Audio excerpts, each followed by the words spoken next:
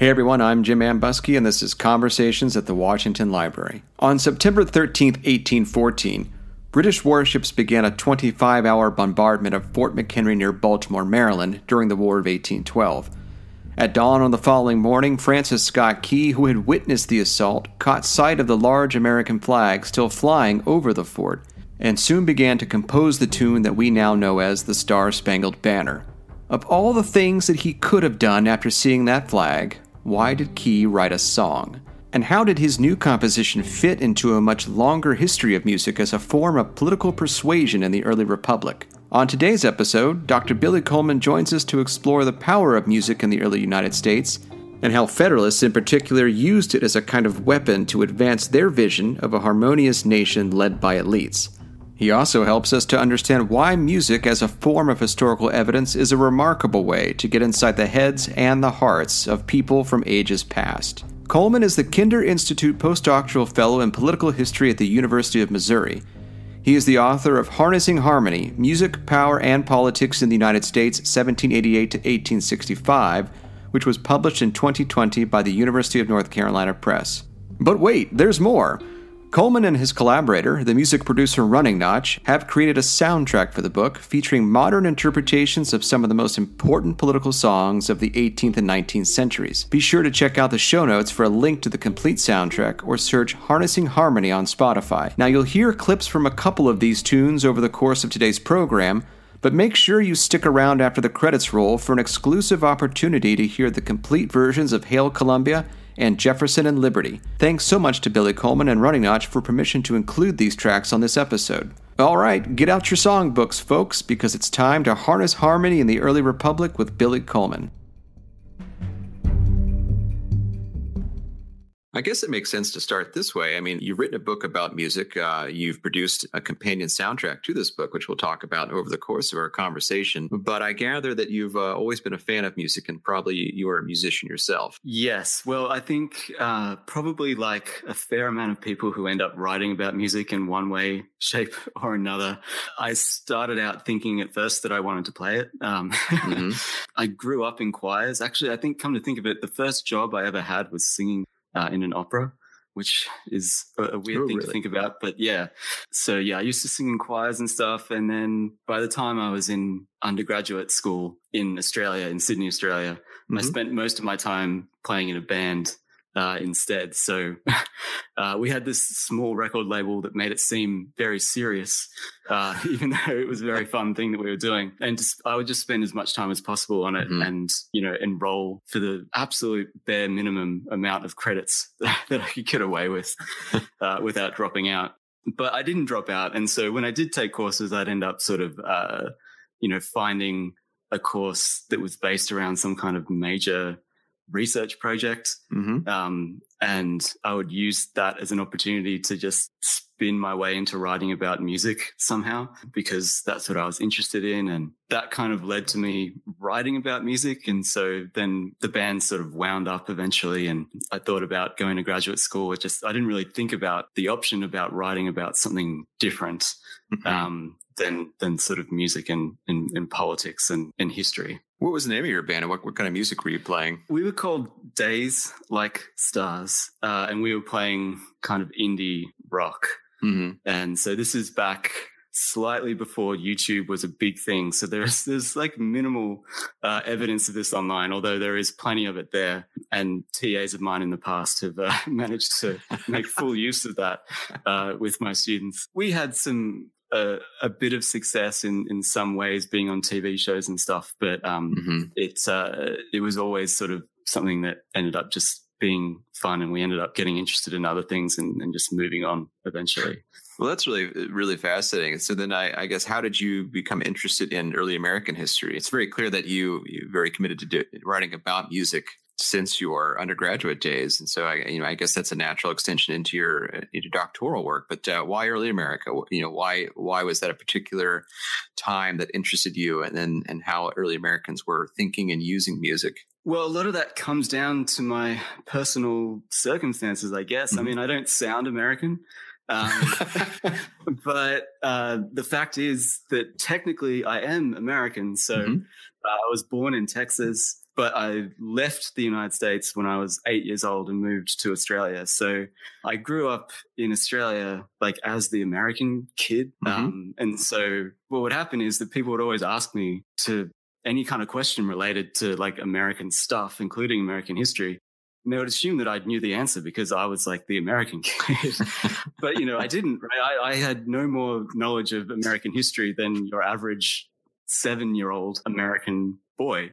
Eventually, that kind of just led me to, having an interest in American history, which as someone that is living outside the United States in Australia, it is, I can only imagine that being in the United States and having an interest in American history can seem sometimes like it's like almost too straightforward of a thing to get into. But for me, living in Australia, it sort of combines having this sort of personal connection with it that other people didn't necessarily have who were around me. And the fact that, living outside of the United States at this point in a place like Australia or Canada or the United Kingdom, if you're interested in the world, it's hard to not have any kind of interest in the United States. It's just kind of, I guess, the way that world power is at the moment, right? So your life is entwined culturally and politically and in all sorts of, deep and meaningful ways with the United States. So those two things kind of combined in my mind and made early America and 19th century America just sort of stand out to me as something that felt like the thing that I should be writing about. Well, let's talk more about your book then, and because I'm eager to get into it. Can you tell us how early Americans, in the late 18th century are writing music, are listening to music, are performing music? What is the relationship between early Americans and music? Sort of on the eve of George Washington's inauguration, where your book really begins. What's Americans' relationship with music like in this time period? Well, it's really interesting to me because I think, especially in comparison to now, music sort of on the eve of Washington's inauguration, sort of around beginning of the 1790s decade, it's kind of everywhere and nowhere all at once compared to how we would imagine it, right? Like music is not some kind of like rare thing that people never hear, right? Like music is sort of around all the time, but it's not ubiquitous in the same way that it is for us now when you can, have recorded audio technology, when you can press a button and make music appear in a perfect rendition of it, sort of whenever you feel like it, and listen to it at that kind of remove. So, in this time and place, if you're going to play music, you have to engage in it either communally in a group, usually with friends and family, or if you're doing it in a solitary way, it is only sort of through reading it, right? Engaging with it in print, or in some cases, in manuscript form, like writing it out for sort of a certain segment of a slightly more middle to upper class segment of the population. But for the most part, it's in print and it's in these communal environments that are typically in the home and in a religious environment. And that's where most people connect to it most of the time. This, I don't want to downplay that music is also sort of part of like street culture and festive culture. But sometimes the way that I see it is that sort of this connection that music has to religious worship, to home life, private life. This is something that imbues its presence when it is, as they said at the time, out of doors, right? When it's in the street. A lot of people, when they're using it in those circumstances, can see themselves as doing something that is upright and respectable because a lot of the associations that people have with music comes from either of those two places. And I think that is a kind of important context around just the way people gauged music in that era. Yeah. So where are they sourcing music from? Is it some of it homegrown, or is a lot of it coming from Europe? Well, by this point, you sort of have the beginnings of, as they call it, sort of native composed music, not by Native Americans per se, but people who were born in that country who are white for the most part. Although there are at this point also African Americans who are writing, performing music, and they can access sort of these Western traditions as well. So there is the beginnings of this, though for the most part, it is definitely music that arrives in the United States from other places. Depending on who you are, this is music that comes from Africa or Europe. And if you're white, it's especially music that's coming from Britain. One of the things about this era is that, we don't know, in generally speaking, most people don't know that much about the music that was played during this time, because a lot of music that Americans liked the most at this point was actually, it wasn't music that people in a kind of musicological sense think of as part of the canon of being important music from that period. Mm-hmm. It wasn't trend-breaking music. They were not at the front of world trends. If anything, they were trailing behind them quite substantially. And what they really tended to like most, especially sort of in white American circles, was sort of excerpts from British comedic operas, sentimental kind of tunes. In some ways, you know, the Star Spangled Banner, the melody that's based on is relatively emblematic of the kinds of music that they tended to be drawn to. It's not music that is, you know, particularly impressive in the context of the canon of classical music in the 18th and 19th century. If anything, it was more popular sort of decades earlier in other centers. And in some ways, it's almost as if they were, it's a strange comparison perhaps, but it's almost as if now we would find ourselves all being really into 80s music purely. It's like, you know, it's like a little bit past time. There's still a kind of connection to it. People can understand why they like it and why it is important, but it's slightly out of date, right? In part, that's why I think we don't necessarily know as much about this music that Americans were into at the time, because in retrospect, we don't tend to find it all that sort of interesting or important in itself, the music in itself. So I guess we would have a tendency then to think that, well, surely they're listening to the classics of the European masters or something, but it sounds like they're listening to music that's like the 80s, much more comfortable and familiar and I guess heartwarming in a sense. At that point, yeah. I mean, if you wanted to like listen to European masters as we tend to think of it now, that's something that happens a bit more often a few decades later. And that's purely because, you know, if you're going to have an orchestra, that's quite a big deal. Like there's not that many sort of groups in the United States that have the skill, that have the, you know, economic capacity to get all that music, to bring all that kind of expertise together and play these kinds of orchestral masters to a level that makes economic sense. Sure. As well as anything else. So yeah, in some ways that stuff isn't quite popular yet for practical reasons as well as anything else. I mean, people need to be able to actually perform this music and have that expertise. And the Europeans that have that expertise do immigrate to the United States, and they tend to start doing it for the most part around this specific point in time. So it's kind of a growing culture in that aspect of it. So as Americans are listening to music in the home or in smaller gatherings, as they're writing it themselves, or as if they're using music from other places and recombining it and doing all kinds of interesting things with it. You know, a big part of your book, or all of your book, is about how music is deployed in a political context. And there's a very exciting political context emerging in the 1790s when the Republic is on what seems to be a firmer footing under the Constitution now. And about a decade ago, speaking of street politics and street theater, a lot of historians were writing about how early Americans were voicing their political views through things like street theater, or through parades, or installing temporary monuments, or setting up liberty poles and things like that as a way to sort of carve out their political territory. And if I remember from some of that literature, it wasn't a whole lot that dealt with music. And one of the things you said a moment ago is that we really haven't paid attention to that kind of stuff before. And so how was it you sort of thought about your place within this larger conversation and how you could add a musical voice to it to help us better understand how early Americans are, in a sense, weaponizing music as political parties and factions are forming in this central moment? Yeah, well, I mean, when I came into this, on one hand, I was approaching it as someone who, has this background as a musician to a certain extent, who's interested in coming at it from the discipline of history. But when it comes down to it, I was always hopeless at musicology. And when I was in a band, I didn't really engage with music in that kind of sense. So I knew I was going to come at this from the perspective of history. And I did sort of, when I started my doctoral degree, I really gravitated to some of that literature you're talking about. There's this sort of emblematic book of it called Beyond the Founders that has a collection of essays, this new way of looking at the political culture of the early republic and looking at it through fashion and through women's roles, through material culture, through food or like cheese. and all these kinds of things.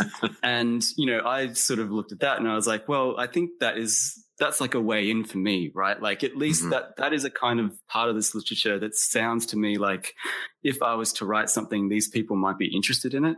And that is something that got me excited because, as you say, like for whatever reason, they don't really focus on music that much. There are some of them that do, but it's never anyone's prime focus. At least it wasn't at that point. So one of the reasons that could be, and I don't really know if this is totally true, but there is sometimes a sense with historians that they can kind of avoid focusing on music because they think that there is a sense that they're not qualified to do it, right? That there is a whole other discipline that is focused on that has specific skills to make music your specialty as a historian is perhaps, a bit ambitious in that sense. But, I'm someone that grew up in the sort of the 90s and the aughts and all this kind of stuff. And I grew up reading about music as much as I was playing it, right? Like if you're someone that's in a band, you've probably been reading like street press of like music magazines and all this kind of stuff for a long time. And, I inherently had no sort of sense that I needed to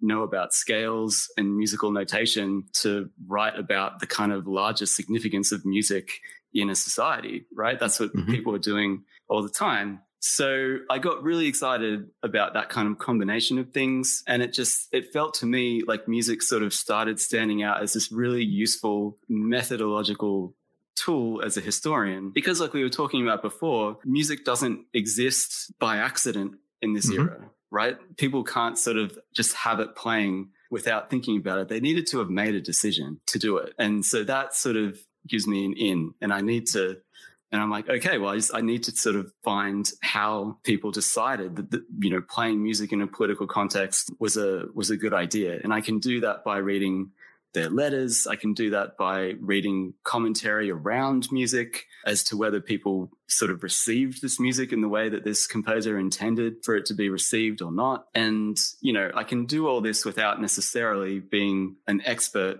in the actual song itself. And in some ways, I still think that can sound surprising. But one of the ways that I try and think about it sometimes is what historians tend to be trained to do is to look at a piece of historical evidence and contextualize it. And you don't necessarily have to be an expert in the actual piece of evidence itself in order to have an interpretation that is contextualized around it, right? If we look at a letter that is written from one person to another person, it would be interesting and we can add a really useful perspective if we are experts in the ink that was created to make that letter or the paper itself.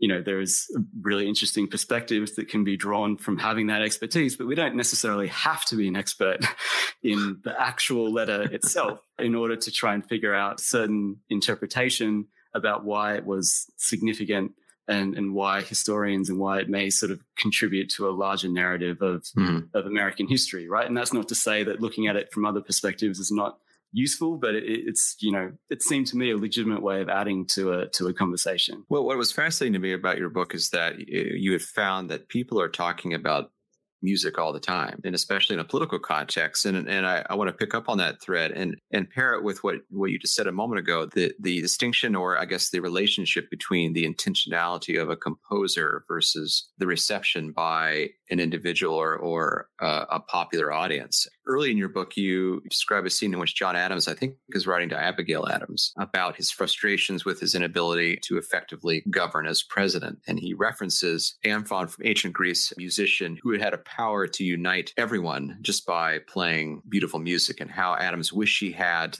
the right instruments to actually achieve that goal. But he's making a reference to music as a means to unite the country. And so I was wondering, how were men like Adams, how were composers, men and women, thinking about the power of music in this period to actually help build a common American identity, I guess, help forge a new nation, help unite the people in the face of national and international discord? That's a great question that really sort of goes to the heart of the entire project. So I'll try and step my way into it.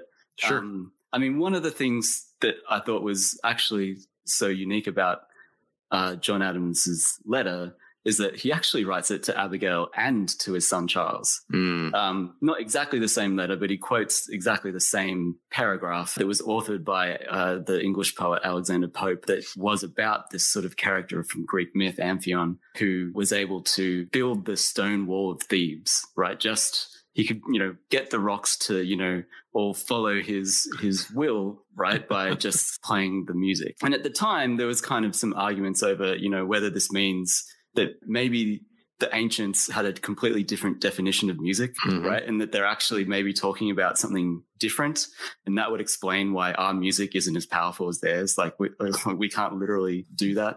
And some of those arguments kind of got into these larger disagreements over whether modernity is actually progress from, where the ancient world was, or whether it's a sort of sign of decline, that sort of modern music in that sense is not seemingly as powerful. But Adams is also thinking about this in the sense of wanting to be a persuasive leader in the context of his time, right? He wants to be able to persuade people to his own point of view, like many leaders would do.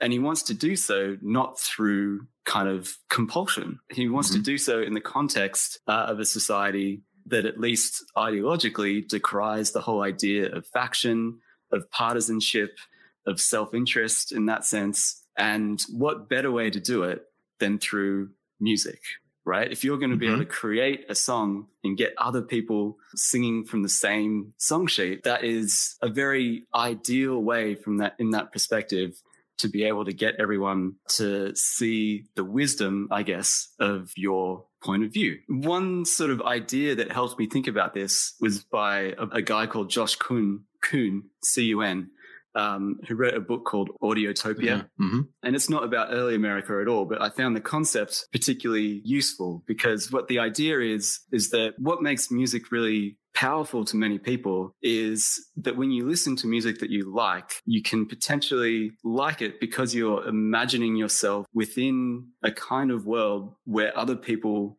agree with you, right? Where they understand the similar sense of justice, where they can imagine and agree with what would make the world a fairer, more just kind of place, right? And this is theoretically why, as a teenager, your parents don't understand you, but then you go into your room and you listen to your favorite records, and suddenly you're in this world where everyone agrees with you, right? But taking that out of that context and put it into a political context at the start of the nation, and the same sort of logic can just be really appealing, right? I get this. I feel like I know what the nation needs to do. I need to get everyone to agree with me. If I don't, potentially we're in a dangerous situation. How is this new nation going to survive in a world that is dangerous? And we just had a revolution. How are we going to stop us revolting again if people don't actually support the government that they supposedly elected in the first place? And so there is this ideal that if we can get there through the power of music in that slightly abstract sense, that this is the best way to go about this. And we can do this as elites who have been born to a certain kind of natural status of a leader. We are the ones who need to be able to save the rest of the nation from themselves. And we can convince them in a proper, non-compulsive way through this kind of musical power. And that's really the idea of the Federalists, right? The party of which Adams is a member. Washington never calls himself a Federalist, but more or less he is a part of that party. A group of individuals or a group of Americans who believe, because of their wealth status, their education, that they know what's best, and that the people elected them to lead, and so they ought to lead and make judgments for them, independent of the people's will. And that music can be one way that they can help assuage any fears they might have of their potential rule. Yeah, and I mean, Federalists, especially in this context, they kind of believe that if the people have elected you, then they've elected you. And, if you decide something, then they should submit to that, right? Because they have elected you. So that is the way, it cuts two ways. So, and this starts right at the beginning, right? With Washington's inauguration, because there is a tune that's played, the President's March. Yes. The Federalists, they're kind of a proto party, I guess, when Washington is actually being inaugurated, but they got to figure out something to do with music, right? an American thing to do, but there is no way that they can just come up with an American thing for music to be that has no connection to previous examples, right? So if, you wanted to have an impressive inauguration or an impressive leader who commands respect, then, the only sort of examples they have to choose from at that point come from Europe, which is like music written in support of a king who, even if Americans don't particularly love the idea of a king at this point, they can agree that that's a kind of station that commands respect. And at least they want their president to be able to command respect. So, we'll create music that can support that goal. So does Washington have any reservations about this? He's thinking very carefully about precedents he might set. He's aware that people are watching his every move, and people are aware that music at these kinds of events have the trappings of monarchy. And so is he sort of thinking about this in his head about whether or not something like this would be appropriate in this context? Definitely. I mean, leading up to the inauguration, Francis Hopkinson writes, what he calls 7 songs to the harpsichord. There's actually 8 songs, but I think he added another one and then was like, well, I've already printed it, so it's too late to. But he writes those explicitly in honor of George Washington. And he sends them to George Washington, telling him like, hey, Washington, like I've written these songs in your honor, and essentially asks him, are you going to give these your public blessing, more or less? Like, are you going to give them your support? And Washington is kind of like, well, I don't know.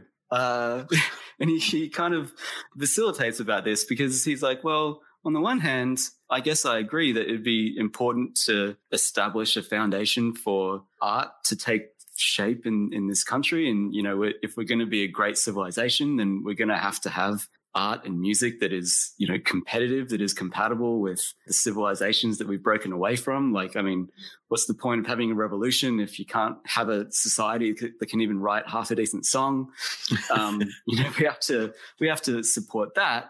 But at the same time, he's like, well, people tend to not agree on music as to whether it is good or bad, right? Music is music, and people very rarely just all say that, some music is good. And so he's like, if I'm going to be the president, I don't necessarily want to give my approval to something where I can almost guarantee that some people are going to say is not good. And I'm definitely going to be worried about giving my approval to something that is explicitly written in honor of me, in the same manner as music would have been written in honor of a king or a queen or, some kind of titled person in a sort of monarchical system. So he's not sure if that's exactly the best precedent to set. So what he ends up doing is he says, well, I'll command my sort of support and respect to you, Francis Hopkinson, as a person, but I won't necessarily, approve these specific songs to the public as, songs written in my honor. And he kind of tries to sit on the fence with it to an extent.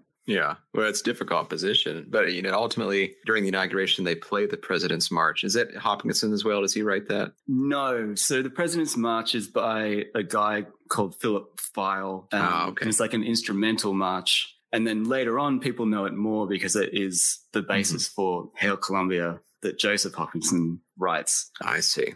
That is Francis Hopkinson's son. So there is a legacy, a legacy to this here. So Joseph Hopkinson then goes on to write Hail Columbia that uses the President's March as its melody. And he also writes a letter to Washington consciously replicating that his father had done the same thing earlier with songs written for George Washington. And so he also writes George Washington and says, I've written this song now as well. It's not explicitly in honor of you this time, but it's explicitly sort of in honor of your legacy, right? And all of your great ideas for, neutrality and being anti-partisan and all this kind of stuff. Yeah. It's not about you, but it's kind of about you. And would you do me a favor, sir? Yeah. Well, this might be a good time to talk then about the fact that as part of this book project, you've also produced a companion soundtrack that offers listeners modern interpretations of a lot of these songs. And I'd like to play a couple of pieces from that, including your take on Hail Columbia. But first, can you sort of set this up for us and tell us more about this soundtrack that you've put together? Yes. I mean, I always knew when I was writing this that I wanted to be able to, help people hear the music somehow. But I also I didn't want to just have the music sound old, because at least my experience as a teacher has been that if I just play people music from the 18th and 19th century and expect them to connect with it, it doesn't happen. People don't quite get it. It doesn't quite compute as to why this song or that song would have actually been popular to people. Mm-hmm. And, you know, just because it's historical music to us doesn't mean that it would have sounded like historical music to them or to people living 200 years ago. So I thought I'd ask my friend,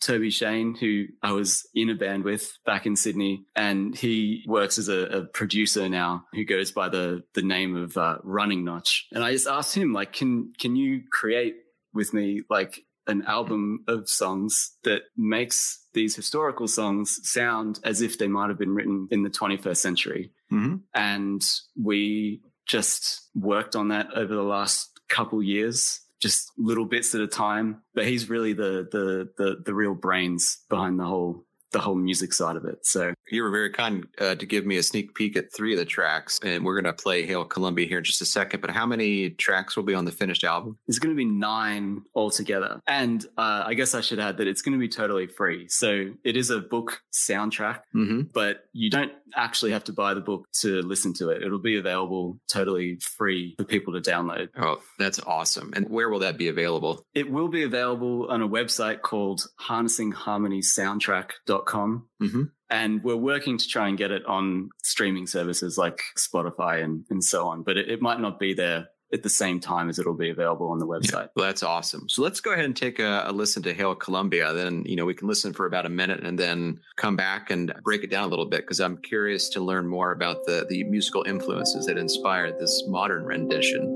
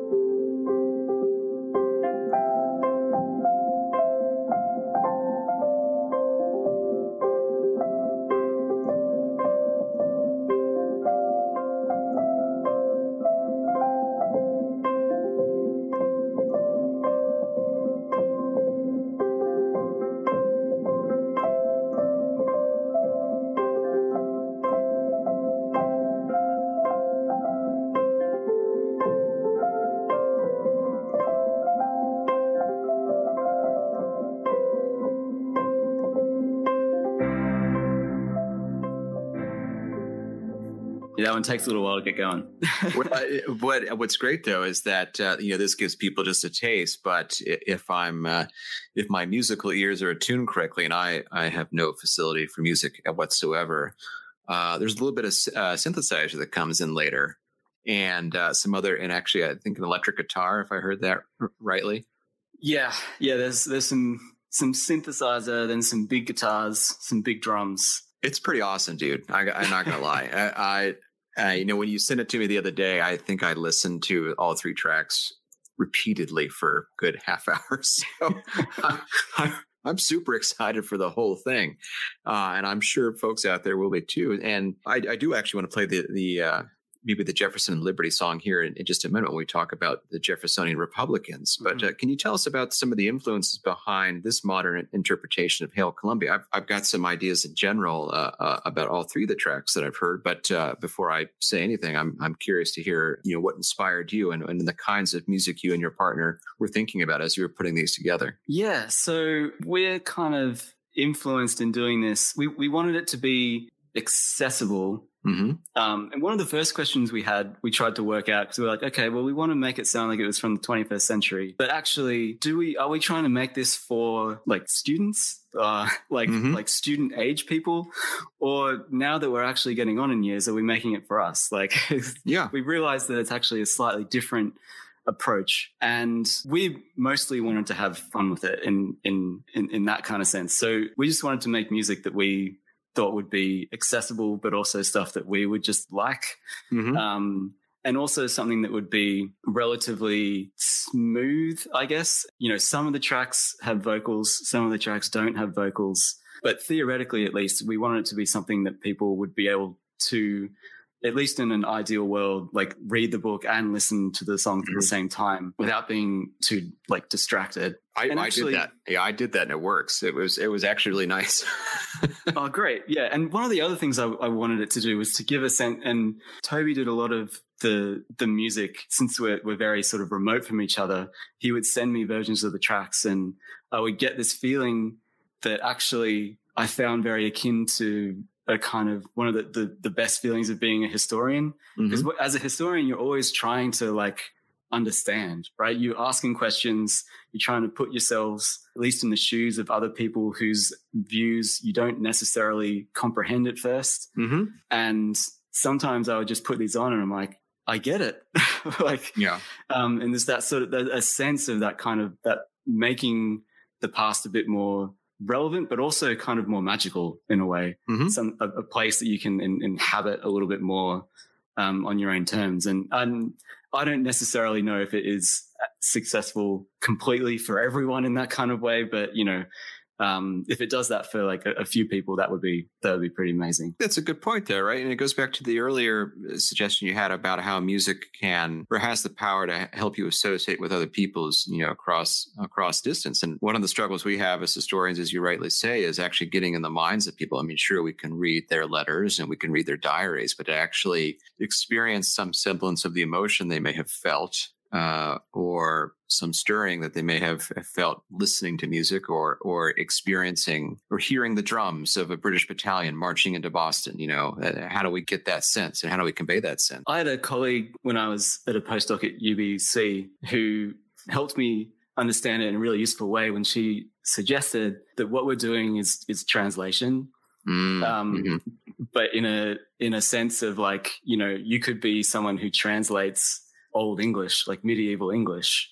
And one of the things that they will struggle with sometimes is, you know, do we translate it specifically how those words translate in a very straightforward way?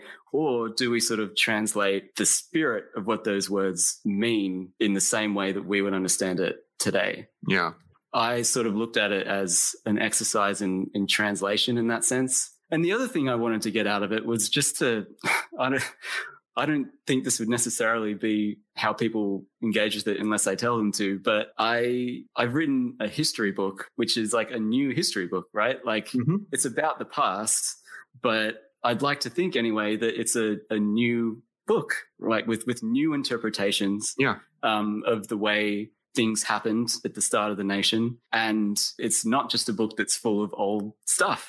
And so, you know, when you listen to the songs being reinterpreted in a new way, you know, it's in some ways a little bit similar to, you know, like if I wrote a history in 1950, it would read differently than if I wrote a history in 2020. And, you know, the same thing in some ways you could argue can happen in a musical way, which is something that we sort of tried to do. Did you have any particular artists in mind that you drew inspiration from to help you translate 18th century songs into a modern version? Toby's probably best to answer that question in a lot of ways. People like John Hopkins in the UK, or I mean, I think there's relatively transparent sort of Coldplayness going on in some of these songs, which doesn't necessarily make people on the whole gravitate toward it if you say that out loud. Well, the thing about Coldplay is everybody loves it, but they just deny that they do. I mean, it's time to embrace the fact that everybody likes Coldplay. Yeah, unless they don't like it because everyone likes it. Yeah. But I mean, we also had, so we definitely had inspiration in the sense of it being a book soundtrack as well. So, I mean, we're not the first people to do stuff with like music and history, and we were pretty aware of that. Sawande Mustakim is, at least to my knowledge, the first person that came up with like the word sort of book soundtrack as this kind of concept. For her book Slavery at Sea, she did a book soundtrack that she did with her percussion group. Her book was about the Middle Passage, and they would go through each chapter and musically interpret the feelings that were evoked by each one. And so we took some inspiration from that. There's also plenty of musical adaptions of history. You know, I mean, Hamilton exists, even though it's a very different way of going about it. than us. Yeah. Oh, that's really awesome. I mean, and I totally hear the Coldplay and some of the things I was thinking about, at least in the three tracks that I heard. I was thinking about the Postal Service a little bit. Passion Pit came to mind, but also I found in the last few years I've been listening to a lot of Icelandic composers like Johan Johansson and his cohort. And so I heard a little bit of that, sort of the ethereal quality that they bring to a lot of their music as well. So it was right up my alley. I enjoyed it. Well, great. Thank you. Yeah. I mean, ambient stuff is definitely an inspiration to this as well as more rock. And, we grew up listening to, I didn't actually understand it at the time as emo, but like Death Cab and like all those kinds of bands. Explosions in the Sky was like a Texas, post-rock group, and sort of that post-rock kind of stuff is things that we grew up listening to. So I think a lot of those influences are all sort of swimming around in there. No, it's terrific. And just to get back to the history side of things for a minute, because we were talking about the Federalists, and the Federalists are in power in the 1790s until the election of 1800, and Jefferson, at least from the national office, the highest chair of the national office, boots them out. But during this time, if the Federalists are thinking about music as a way to reinforce their elite status and unite the people, how are Jeffersonian Republicans thinking about music? Do they have a similar perspective, or do they have similar ambitions? Are they able to use music to counter the Federalists in any way? How does that all play out? Well, at the beginning, when Jeffersonian Republicans begin to sort of coalesce as a separate group, they're in a little bit of a bind when it comes to music. On the one hand, if you're an elite sort of Republican leader, someone like Jefferson or Madison or someone like that, in that context, it wouldn't make sense as a gentleman of your standing to go ahead and write a song in support of a non-elected person. Like that would it just wouldn't be a suitable thing for you to do. On the other hand, given that they emerge more or less in opposition to an emerging Federalist agenda, it also doesn't make sense for them to write patriotic songs in support of, say, the president, because they are existing sort of more or less as a group in opposition to that. So they can't write songs in support of people they agree with that are not in power, and they also can't write songs in support of people who are in power. So what ends up happening is, at least at first, people like Jefferson start to appreciate political music comparably more as something not that they are meant to do themselves, but that they are meant to receive. So they are, Alan Taylor talks about like Republicans being friends of the people and Federalists being fathers of the people. And so they see music as a way for their supporters to connect with them as if they were sort of friends, even though there's a huge power imbalance going on there, and it's not really that straightforward. They see music as something that they can receive from their supporters. And partly this goes to the basic distinction between Republicans and Federalists, that Republicans, when it comes to democracy, have more faith in the people, full stop, but more faith in the people to choose the right leaders. Like that is Jefferson's concept of a natural aristocracy. Whereas Federalists are like, we can't possibly literally just, give the nation over to its lowest common denominator and do whatever the majority tells us to do or be led by whoever they say. Jefferson, with the caveat, of course, that when he's thinking about this, he's thinking about a specific section of the community that, equals citizenship. He comparably has more faith that they will essentially choose the right person. So what ends up happening is that once Jefferson does get elected into power, you have people writing songs in support of him. And when you have sort of elite Republicans doing that, one of the interesting trends you tend to find is that they don't actually write songs during the sort of what at that point counted as the election campaign. They write songs that mark his inauguration, which is significant to the extent that like that is a way of sort of vindicating the faith that they had in the people to make the correct decision, right? Overlooking the fact that the election itself was ridiculously close, and all these kinds of things, they can still take this as evidence that, when given the chance, the people, are we should have faith in the people to make the right decision, and we can celebrate Jefferson as the product of liberty, right, rather than federalist sort of tyranny. One of the pieces of music you include on your soundtrack is entitled Jefferson and Liberty. Can you help us understand what that song is, and then we can listen to a little bit of a clip? The only complicated thing about Jefferson and Liberty is that I guess like many of these songs, there's a number of different versions. Some of them are authored at slightly different times, but it was sort of most popular at, again, his inauguration in 1801. Where people are sort of celebrating the second revolution, I guess. This again gets to one of these fundamental distinctions, which is that, if you're going to separate what Republicans value from what Federalists value, Republicans just sort of have a primary focus on liberty, right? That if we have liberty, then, things will work out. Whereas Federalists tend to focus just comparatively more so on unity, that we need to have unity if we're actually going to have liberty and freedom. And so Jefferson and Liberty kind of doubles down on that. Well, let's take a listen. The gloomy night before us flies. The reign of terror now is o'er. No gags, inquisitors, and spies. The hordes of harpies are no more. No lordlings here with gorging jaws shall wring from industry the food. No bigots with their holy laws lay waste our fields and farms in blood. Rejoice, Columbia's sons, rejoice, rejoice, Columbia's sons. Rejoice, Columbia's sons, rejoice, rejoice, Columbia's sons. Rejoice, Columbia's sons, rejoice. To tyrants never bend a knee. Join with heart, with soul and voice for Jefferson and liberty.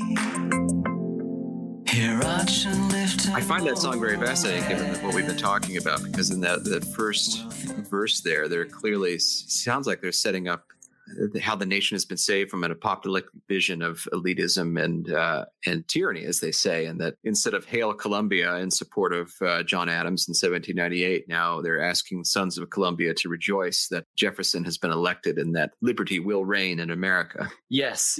So that version was authored by a guy called Alexander Wilson, who was a Republican, of course, who was also a kind of elite Republican, ornithology. He worked with birds and stuff, and he would correspond with Jefferson about these kinds of things later on. But what Republicans do start doing with their music in this sense is what they do with, their sort of broader political strategy in general, which is to turn a lot of the things that Republicans claimed on them back on its head, right? So when Republicans were initially saying that Republicans were these sort of tyrannous Jacobins who were intent on disorder and ruining everything and tyranny from that kind of perspective, here they can turn that back against Federalists by saying, well, actually, you're the tyrannous people because, you had these Alien and Sedition Acts. And to a large extent, at least when it comes to the Sedition Acts and so on, they're not entirely wrong, but they are able to turn that back on its head. And we talked about Hail Columbia before. They do this explicitly with a song like Hail Columbia, where Joseph Hopkinson writes his Federalist version. Republicans decry it explicitly as a Federalist song and, go out of their way to say how horrible it is, but then turn around and write a Hail Columbia of their own that just says all the same things, but about Federalists. Mm-hmm. At first, they're not quite sure about actually writing songs themselves. But because Federalists had the opportunity to be in charge at first for a little bit, and Republicans are born of this spirit of opposition, it does sort of give a little bit of a head start to the Federalists in the sense of being able to define the terms of how music can be used effectively in an American, sort of early American political context. And so, by the time you get past 1800, both parties more or less are starting to play from the same songbook in that kind of sense, even though I would still argue that Republicans do at least Republican elites tend to have this sense that writing music still is more important for supporters and to be a voice of the people as opposed to telling those people sort of what to sing. Well, and there's one song these days that most Americans will have heard of, the Star Spangled Banner, which is now the national anthem of the United States. Theoretically, that song is an apolitical song that inspires patriotism in the nation. However, as we've seen in recent years, it has become a center of protest over racial injustice in the United States. Many athletes are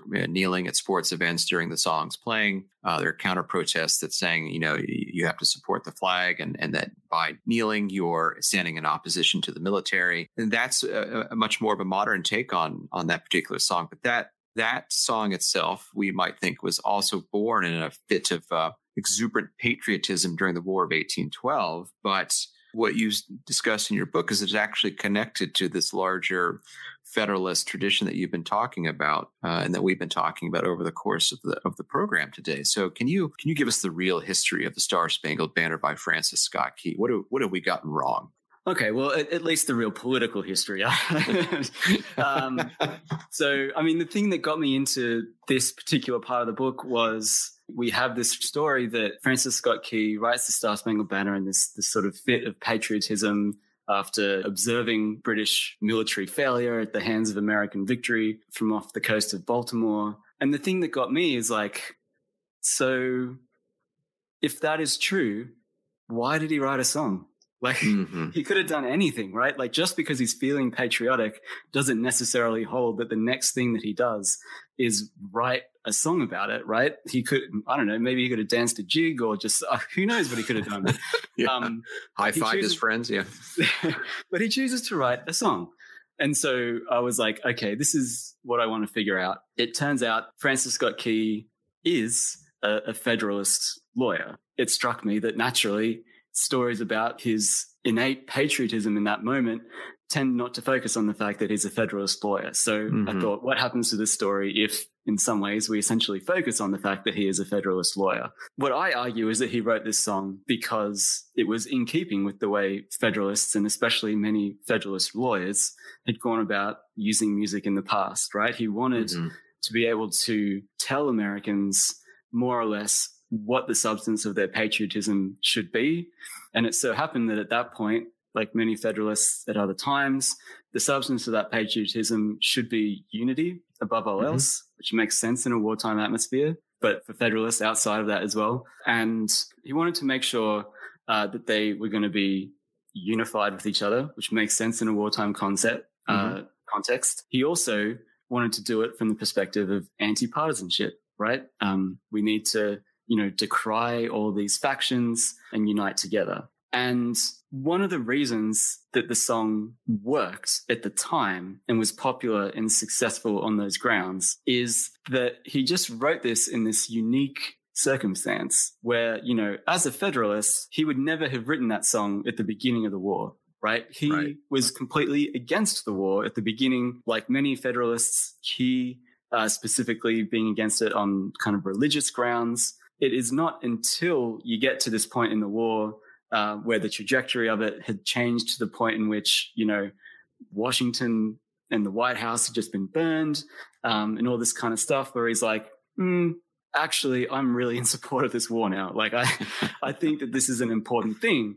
And that makes sense for him, especially because he's in the South. Whereas if you're a Federalist in the North, they're sort of famously going to things like the Hartford Convention and sort of maintaining that the status quo should hold. And so what you have in this in that way is a Federalist who is writing a song about unity that fits with his sort of partisan opponent's position all along when it comes to supporting this war. Politically, it kind of makes sense for people to get on board with it in that context, and for people not to criticize him for telling them how to think, because, except at that point for a minority of Federalists who, increasingly on the wrong side of history, so to speak, when it comes to the War of 1812, everyone else is more or less moving in that direction. So he sees it as something where feels like it's important to make sure that, everyone thinks the way he does. One of the pieces of evidence I had for this is the difficulty with that whole part of the project is that Francis Scott Key himself, doesn't sit down and reflect on his internal monologue about when he's, on this boat writing the song. But he does write to people, in the period surrounding that event. And both before and after, been writing to a correspondent where he'd been really pushing this idea that partisanship was so bad that he needed to create an anti-partisan newspaper, like a newspaper that is explicitly anti-partisan that decries the government, right? It's not exactly the kind of partisanship that people tend to expect or that they, are taught to expect he held when he writes this song. It is of a more particular kind, because the important part of my argument in general is that, of course, Federalists come up with this sort of idea of, top-down musical power, but it's contested the whole time. They come up with Hail Columbia, Republicans are immediately sort of saying that this is awful and this is clearly partisan and no one should take any notice of it. Even Washington in the beginning is like, I'm not really so sure we should go this way or that way when it comes to music. People contest it. And, the Star Spangled Banner sort of stands this kind of one example of when it just so happens to work and not really because the tactic was particularly great. It just sort of fit with the situation. Well, for folks who are interested in Francis Scott Key's internal struggle or lack of immediate reflection, but his anti-partisan partisanship, and for folks interested in what happens in American music throughout the rest of the 19th century, they should pick up your book. Billy, you've been very generous with your time today. Thank you very much. Well, thanks so much, James. I really appreciate you having me on. It's been really fun.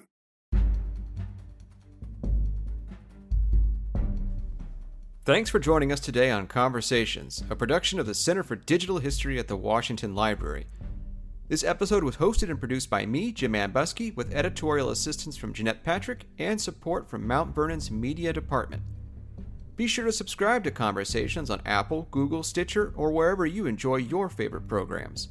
Have a question for the podcast team? Send it to us at conversationspodcast@mountvernon.org, and we might feature it on the show. If you'd like to support this podcast, you can do so by going to mountvernon.org/podcast.